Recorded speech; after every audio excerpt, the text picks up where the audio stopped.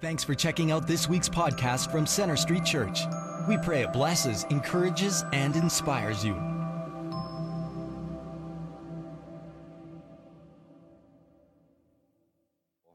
To make the case for the Christian faith.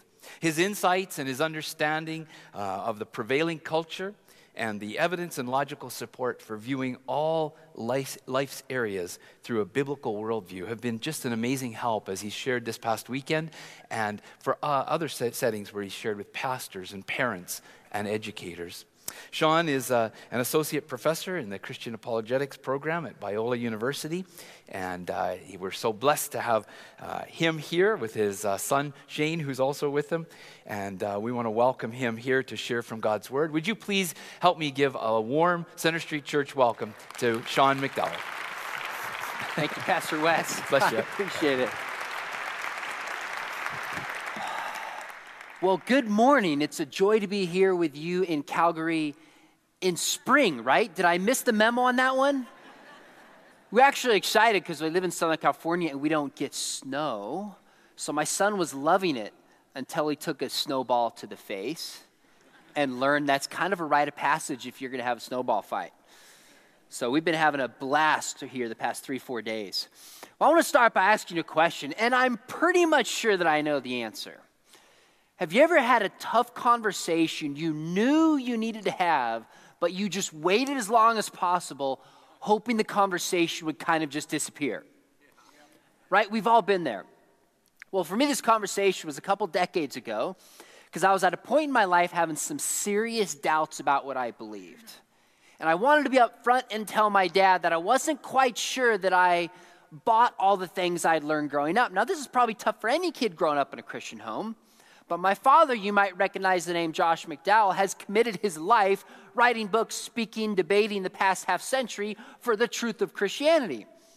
So I'm coming up to him in my lower 20s basically saying, yeah, Dad, not sure I buy this. You can see how tough the conversation would be. Well, I'll save you the details. Obviously, I've come full circle and embraced the Christian faith. I probably wouldn't be preaching this morning. But the reason that I bring this up is my father in his story actually grew up in a real broken home. There was abuse that was there, alcoholic father, actually set out to disprove Christianity in the 50s to show that it was false and write a book against it. Ended up becoming a Christian. His attention was, he got attention of Christianity through the evidence, but it's when he understood the love of God that drew him to become a believer. Wrote a book called Evidence That Demands a Verdict, then chronicling all the evidence. Now, my father and I and our stories were very different how we approached God. But you know one interesting thing we had in common is we both began by considering the claims of Christ. Him from the outside trying to disprove it, me from the inside asking myself, is this really valid? Does this make sense? Is this true? And can I bank my life on it? You might say, well, that's because you're in America. Of course, that's religion you're dealing with. Well, look, we have a global culture now where every conceivable religion is just one click away. And this morning, I want to persuade you that a wise person on a spiritual quest would begin by considering the claims of Christianity.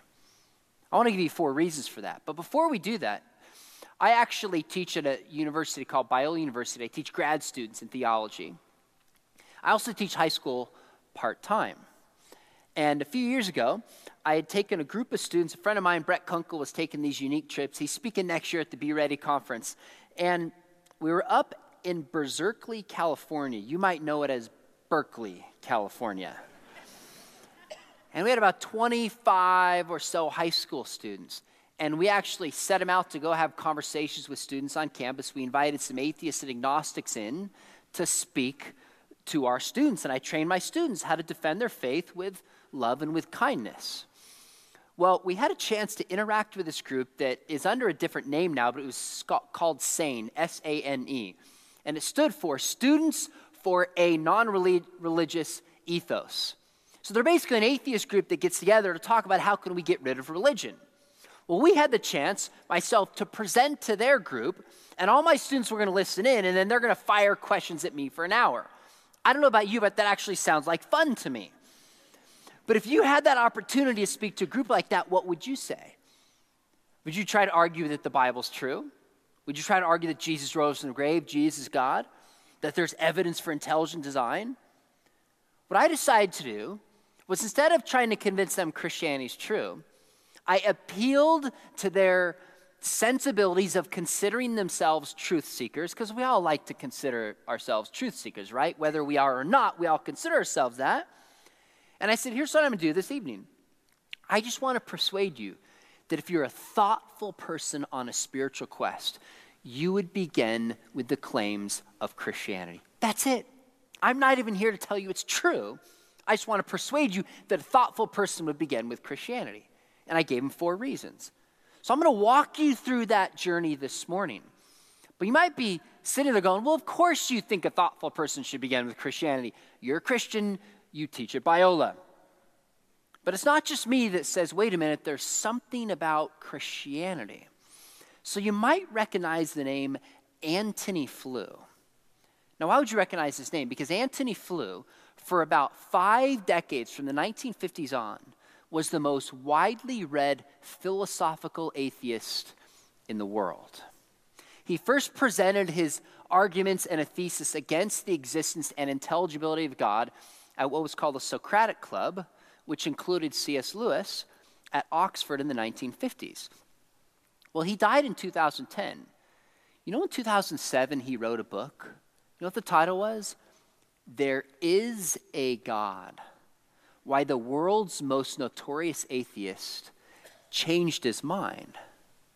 Now, the New York Times tried to marginalize it, and they had a review that said, he's old, he's just kind of lost his mind, don't listen to him anymore.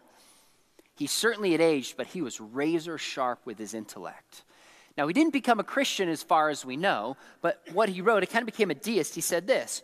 He said, I think the Christian religion is the one religion that most clearly deserves to be honored and respected. There's nothing like the combination of a charismatic figure like Jesus and a first-class intellectual like St. Paul. If you're wanting omnipotence to set up a religion, this is the one to beat. And I think he's right. Now, you might be sitting there going, okay, wait a minute, Sean. You must not have gotten the memo. This is a church. We believe in Jesus. Now, I'm going to assume that most of you here probably are Christians.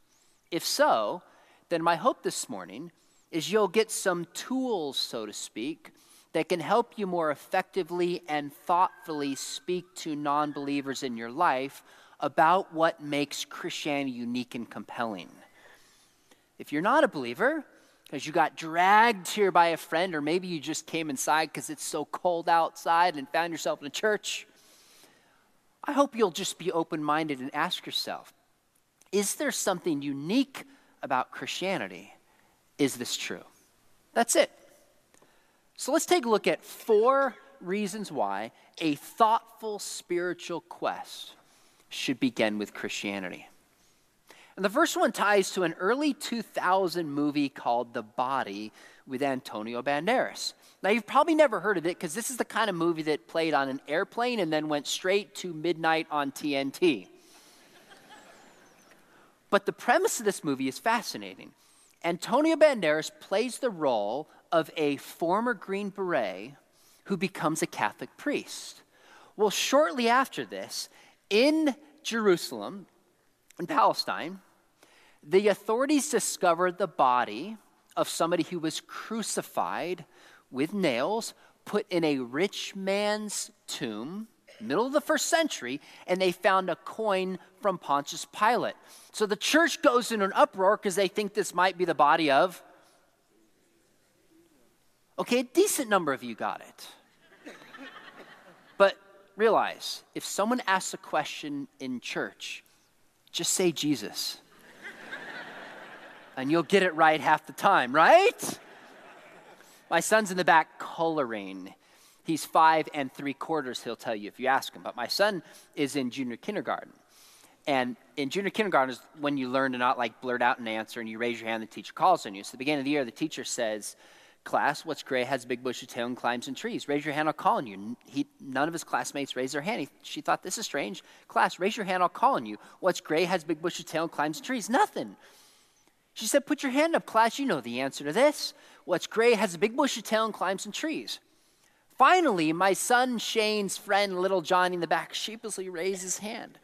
She says, yes, Johnny. He says, I'll say Jesus, but it sure sounds like a squirrel to me.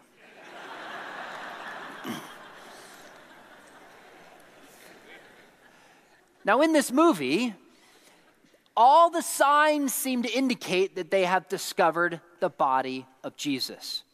Since it's a Hollywood film, it kind of demonizes the church, and there's this huge uproar where the church is just trying to suppress this to maintain their power, to be sure people realize it's not the body of Jesus. Now, let's just stop for a second. Why does it matter if they found the body of Jesus?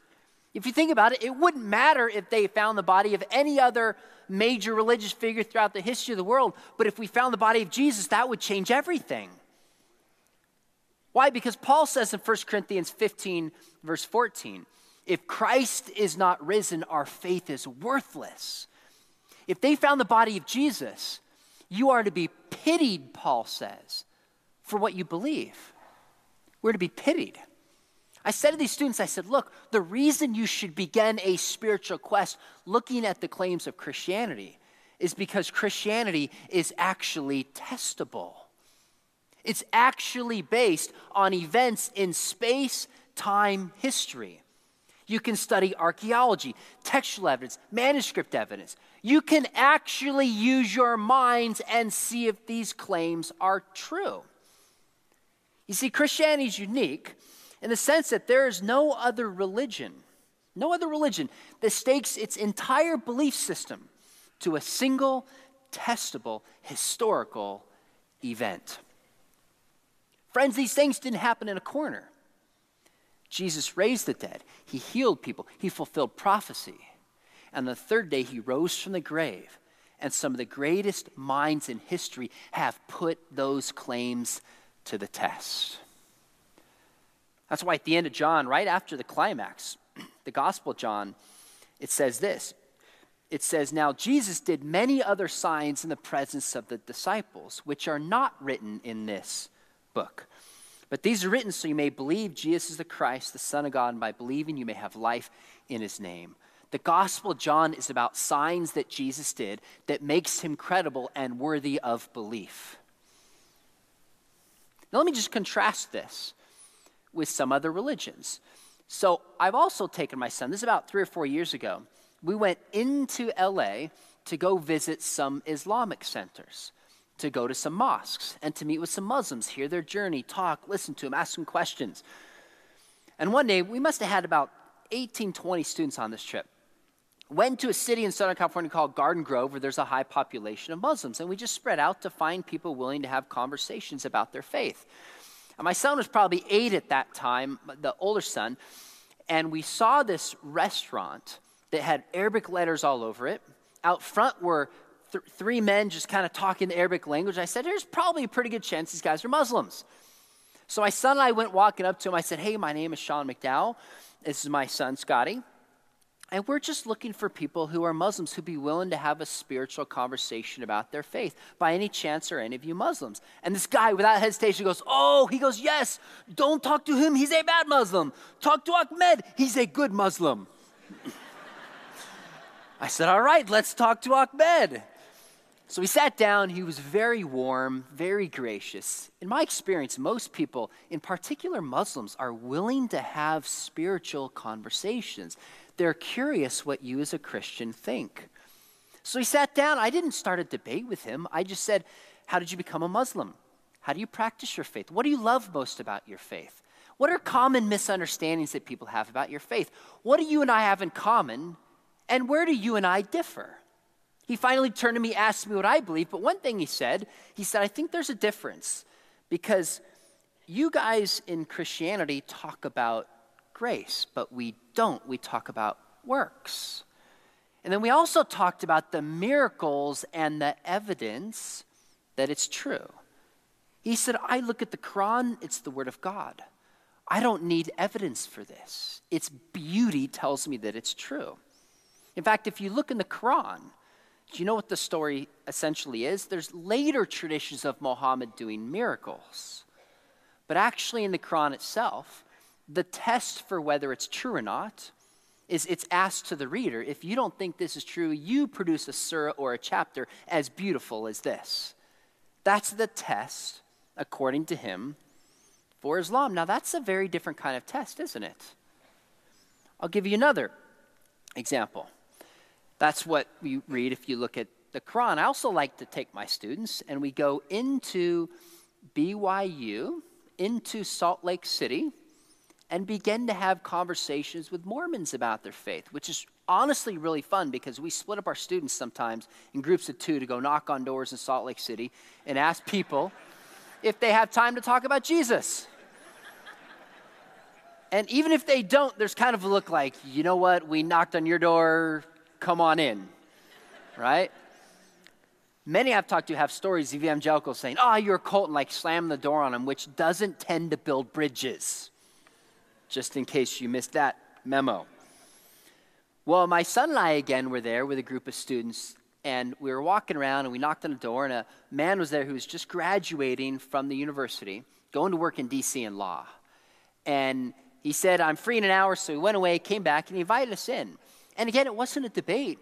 We just had a conversation about our differences and similarities. And at one point I said, how do you know that Mormonism is true?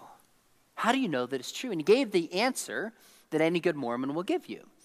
He said, if you read Moroni 10:4, which is a passage in the Book of Mormon, it says essentially, if you read the Book of Mormon, you pray about it with a contrite spirit, God will show you by a certain feeling that it's true.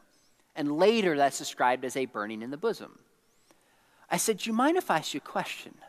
I said, if you are studying science, you look at the facts and examine it. You don't rely upon feelings. If you're studying history, if you're studying geology, if you're studying psychology, you look at the facts and follow it. Why, when it comes to religion, the most important question, would you shift from the facts and evidence to feeling, especially when Jeremiah 17:9 says the heart is deceitful above all else, and Jesus said it's out of the heart that comes wickedness? Do you see how different the test is for Mormonism than the claims that Jesus made? Jesus didn't say trust a feeling. He didn't say try to write something as beautiful as this. He said, I am going to give a sign of the resurrection, and you can investigate it, love God with your minds, and see if it's true. One last example you might find interesting is from Buddhism. Now, these words are attributed to Buddha in Houston Smith's World Religion book. He said this, by this you shall know a man is not my disciple, that he tries to work a miracle. Is that interesting? Much of Buddhism is empty your mind. Don't follow logic. That gets in the way. Jesus said, love your mind. Here's evidence. Follow truth. I said to these students, if you're on a spiritual quest, doesn't it make sense to begin with the religion you can actually test? I said, but let me give you a second one. I'll ask you guys this question. You tell me, if you're going to buy a car, what criteria is important in buying a car? I'm curious. Throw it out there. Reliability, fuel or mileage, good.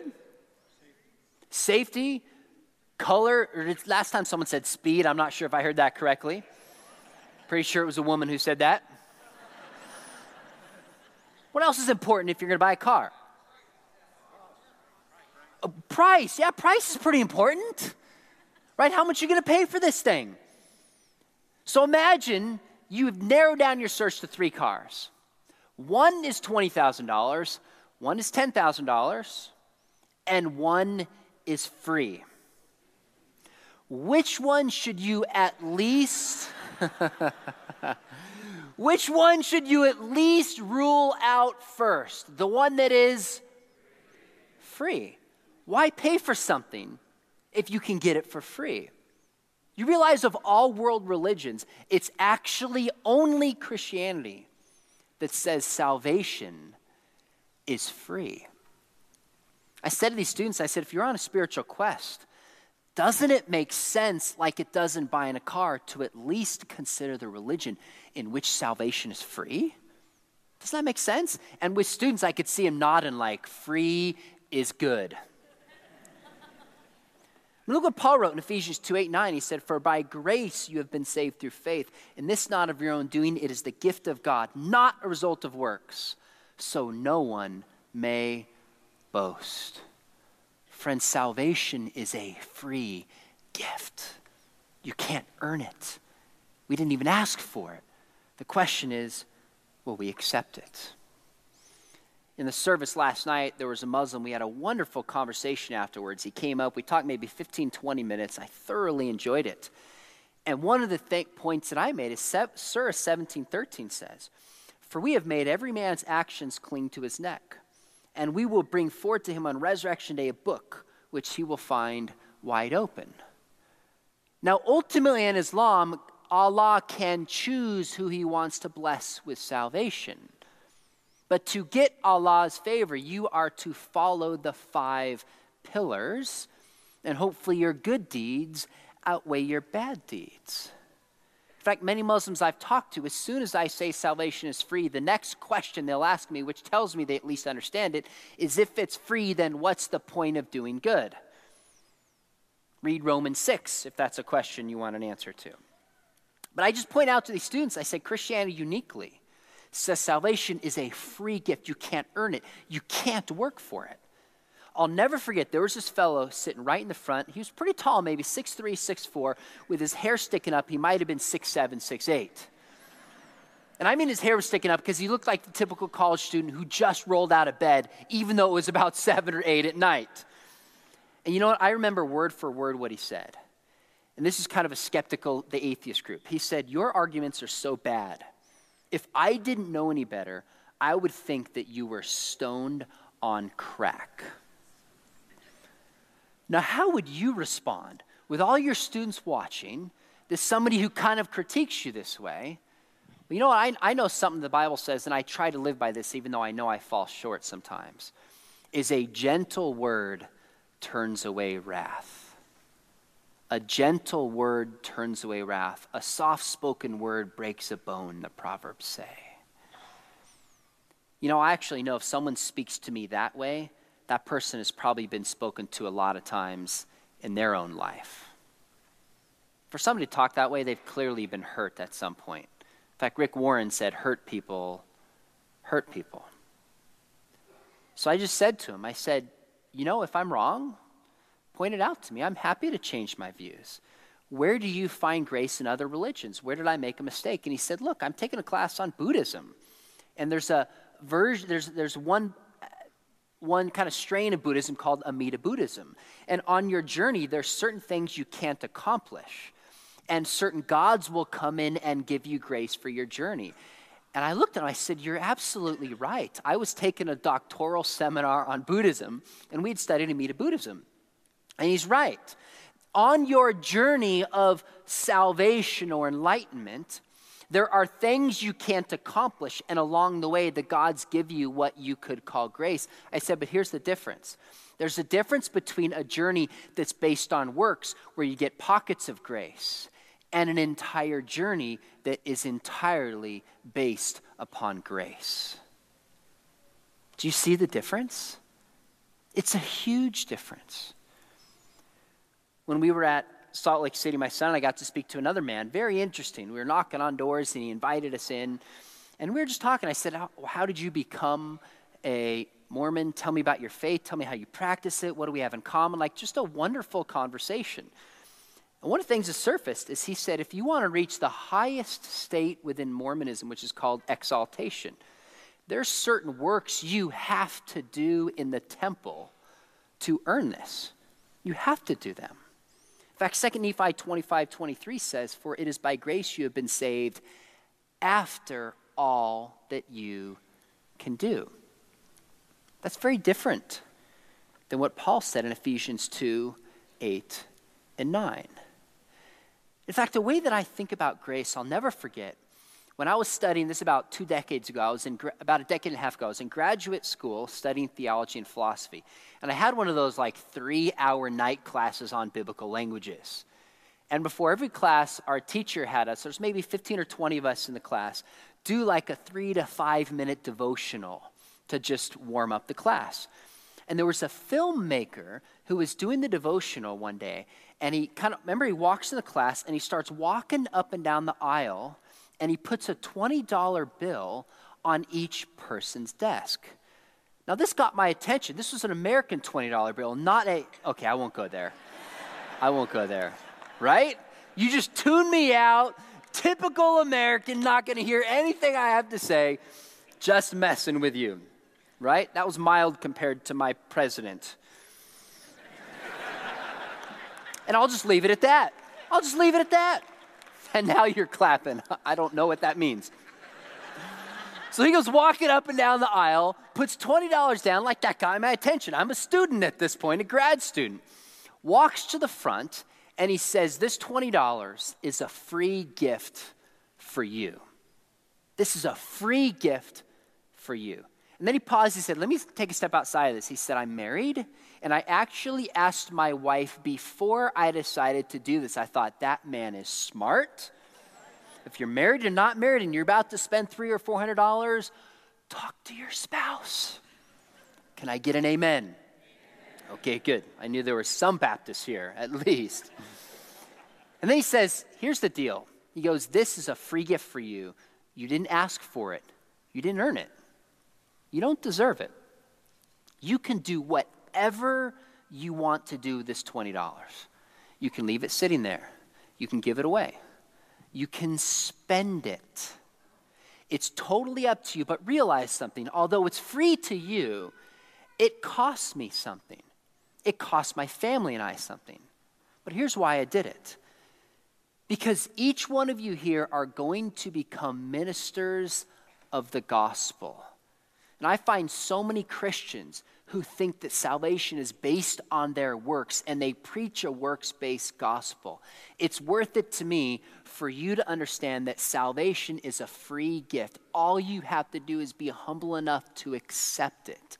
Now go out and be agents of grace. And I sat there, I thought, oh my goodness, I'm in grad school, and I think I got it on a deeper level. You see, religion is about man trying to get to God. Christianity is about God coming to man.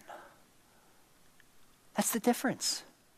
Every other religion in the world, it has to begin with you purify your heart. Your good deeds outweigh your bad deeds. You do this, that, and something else to earn salvation. Christianity says you can't do it. You can't change your own heart.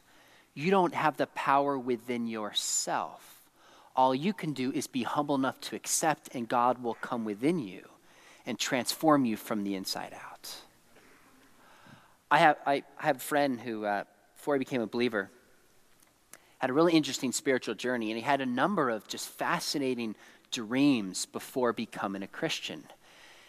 And he had a dream where he was in a boat, fell in the water, and you ever had those dreams where you're like drowning, you kind of know you're in a dream, you're trying to wake up, but you can't, and it's like you're trapped for a moment? He said, I was in that kind of dream. I was drowning, and I remember looking to the shore and seeing kind of the typical Buddha image, and Buddha was saying, come to me. And he's sitting there going, I'm drowning, I can't. I woke up startled. And then shortly thereafter, this had another dream. On a boat, falls in the water. And he's drowning. He said, but now the image of was Jesus saying, I will come to you, extends his hand and reaches and helps him out of the state of drowning. Do you at least understand the difference? I said to these students, I said, look, Christianity says salvation is free. You can't earn it. You can't work for it. Doesn't it make sense to begin not only with a religion you can test, but second with the one in which salvation is free? I said, let me give you a third one. Here's the third reason why you should begin a spiritual quest with Christianity. Because you can live like Christianity is true. Don't you want a belief system that actually puts you in touch with reality? Now, I'm not saying Christians live better than other people. That is not my point. I'm not saying there's not hypocrites within Christianity. Of course there are. In fact, all of us are hypocrites and fall short in some way or another, right? But this is part of the Christian story, that we can't do within our power and will not be able to live without sinning until we get to the perfected state. That's not really my point. My point is saying, don't you want a worldview that actually carves up the world at the joints, meaning it enables you to believe that which corresponds to reality? So let me explain what I mean by this. In Buddhism, a human being is what's called an anatta, a no soul. So the one truth you can bank on is that from one moment to the next, everything is changing. Nothing is staying the same. So from the moment you came in here this morning, from the moment I started this message, from the moment I started this point, you were actually not metaphysically the same person. Everything has changed. Now the Christian worldview says you are a body and your soul.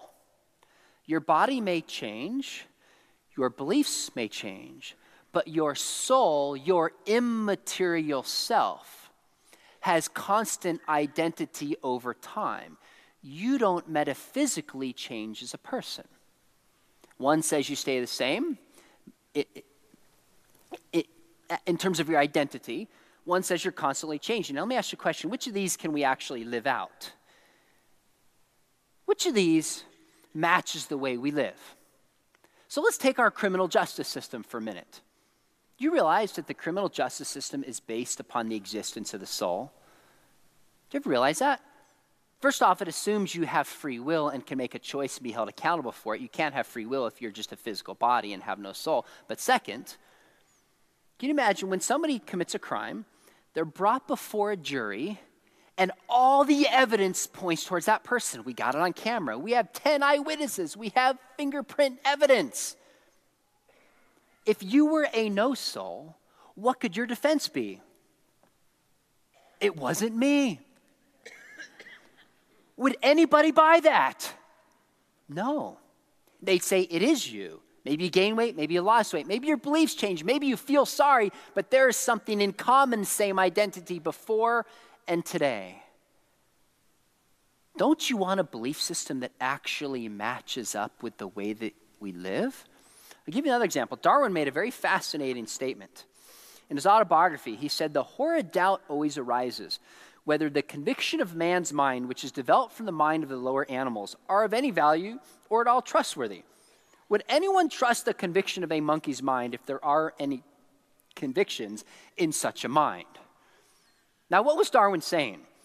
He's saying, according to his theory, all the diversity and complexity of life, including human beings and the human brain, is the result of a blind, purposeless, material process.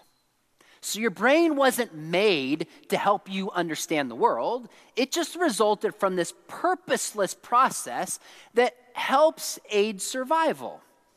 So Darwin said, wait a minute. If my brain is just the result of this unguided, purposeless process, how can I actually trust anything my brain tells me is true? Do you realize the conundrum that he found himself in? So think about it. If your theory undermines any basis you have for having confidence that your theory is true, you might want to consider getting a different theory. Now, here would be the problem. And by Darwin, I'm talking about the naturalistic, totally unguided kind of evolution. You can't turn around and start saying, well, here's reasons why the brain works. Why can't you do that? Because if the question is, can we trust the brain, you can't assume the brain is reliable to then give reasons to prove that it's reliable, because that's the very thing in question. In fact, C.S. Lewis hit on this. He said, if the value of reasoning is in doubt, you cannot try to establish it by reasoning. Right? Now, in the Christian worldview, yes, we've been affected by sin, but God is rational. We've been made in his image, and the world is a logical cosmos, not a chaos. That's why science did grow and develop in a culture shaped by the Christian worldview. Now, we were sitting there. I'll never forget, a student asked a question as soon as I was done with this. And afterwards, that student had contacted us and said, you know what, I think maybe I believe in God, which was very interesting. Well, he said this to me. He said, quote, he said, wait a minute. you're saying we can't trust the brain. He actually says we can't trust the brain. In fact, science proves we can't trust the brain. He said, quote, scientific studies show that the brain is not reliable. And I paused for a minute. I said, okay, wait a minute. You're telling me that science shows we can't trust the brain. Doesn't science itself assume that the brain is reliable to even operate and tell us how the world works? So if I understand correctly, you're telling me that science, which relies upon the reliability of the brain, tells us we can't trust the reliability of the brain? Do you see the problem here? Now, I don't always have those kind of quick, good responses. Typically, I think of them after a conversation, right? But that time I had it, and he goes, good point. Number one, a spiritual quest began with Christianity because, number one, it's testable. Number two, salvation is free. Number three, you can live like it's true. And the fourth point I gave them was this: because Christianity has Jesus at the center. And the moment I said that, you could see their eyes. They felt so betrayed, like, oh, preacher boy, we should have seen this coming. I said, I'm actually not making the point you think I'm making. I said, just allow me to explain, bear with me. We're just asking why you should begin a spiritual quest with Christianity. I said, there might be a temptation to say Buddha, Muhammad, Krishna, whatever other religious figure you can think of, to put Jesus in that category. I said, but you realize Jesus is the one religious figure that doesn't belong in that category? He's the one religious figure that transcends religious categories. What I mean by this is Jesus is the one religious figure that everybody wants to claim for themselves. Have you noticed that? Nobody outside of Islam claims Muhammad. Nobody outside of Buddhism claims Buddha, except New Age, which is really just reincarnated Buddhism, pun intended. Nobody outside of Hinduism claims Krishna, but everybody wants Jesus. In fact, even in the Quran, it says Jesus is a virgin-born, sinless, miracle-working prophet. Many Buddhists will say Jesus was an enlightened one. Many Hindus will say Jesus is an avatar. New Age, Jesus is a divine guru, and this is what is taught at the largest church in America, at least, the Church of Oprah. Jesus is on our side. He was a spiritual guru. Even many Jews will say Jesus was a good moral teacher, but he was wrong about that Messiah thing. Friends, Jesus transcends religious figures. What's amazing about this, as far as we know, he had little money, he had no political power, he had no military position. He wrote no books, humanly speaking. Yes, all the scriptures are inspired by Jesus, but didn't author them, humanly speaking, like others did. He traveled less than 200 miles from his home in his entire life. His public ministry was somewhere between 2 and 3 years, and he died with almost no possessions that we're aware of. And yet the stories he told, the teachings he gave, the life he lived has turned the world upside down, arguably more than anybody who's ever lived, certainly more than any other spiritual figure who's ever lived. You know what's amazing? A lot of people are okay talking about God in the abstract, but when it turns to Jesus, there's something that can make people uncomfortable, because there's power in the name of Jesus, isn't there? Nobody walked away from Jesus the same. Either they called him a liar, said he was demon-possessed, called him a false prophet, a drunkard, spit at him, crucified him, cursed him, or they fell at his feet and called him Lord. Nobody walked away unaffected by Jesus. And yet Jesus said the single most important question you can answer is, who do you say that I am? That's the question I asked to those students. I said, nobody's influenced the world more than Jesus. If you're a real, thoughtful truth seeker on a spiritual quest, friends, you can test Christianity. Examine it. Salvation is free. It gives you a worldview that puts you in touch with reality, and it has Jesus at the center. You owe it to yourself to consider the claims of Christ. That's it. That's it. If you're a spiritual seeker and you're here, there's a book you need to read. It's called the Gospel of John. Because the Gospel of John lays out, and I just ask you to read it. Just read the Gospel of John, find 45 minutes, an hour, maybe an hour plus, and say, who is this person, Jesus? What's his character like? Why were people drawn to him? Why did his teachings and character turn the world upside down? Start with the scriptures in the Gospel of John and just ask yourself, could this account be true? You say, all right, this is captivating, but I don't know if it's true. My father wrote a book called Evidence That Demands a Verdict in 1972, trying to disprove Christianity, show that it was false. Ended up becoming convinced it was true, wrote that in 1972. This past fall, we actually got 36 grad students, 12 leading scholars in the world, updated it. It's like 800 pages of some of the most compelling evidence that Jesus claimed to be God, fulfilled prophecy, rose from the grave. If you're a Christian, you owe it to your kids and your grandkids and yourself to know why you believe what you believe. If you're non-Christian, start by reading the Gospel of John, and I hope you will be open to the evidence. Your bookstore has been gracious enough to carry it. It's in the back. Thank you for having me and my son here. I was saying last night with a friend, I said, you know what? I haven't been anywhere in the world, honestly, that I have felt more welcome and been shown hospitality than here in Canada. Hands down. Thanks for having us. God bless. Thank you. Bless you, Sean. Thank you. Thank you so much, Sean, for sharing with us this morning, challenging us this morning. My guess is we're all here because we are seekers after truth. And if we know Jesus, if we follow Jesus, then we need to consider what Sean has shared with us in terms of what that obedience to truth means for us in our everyday lives.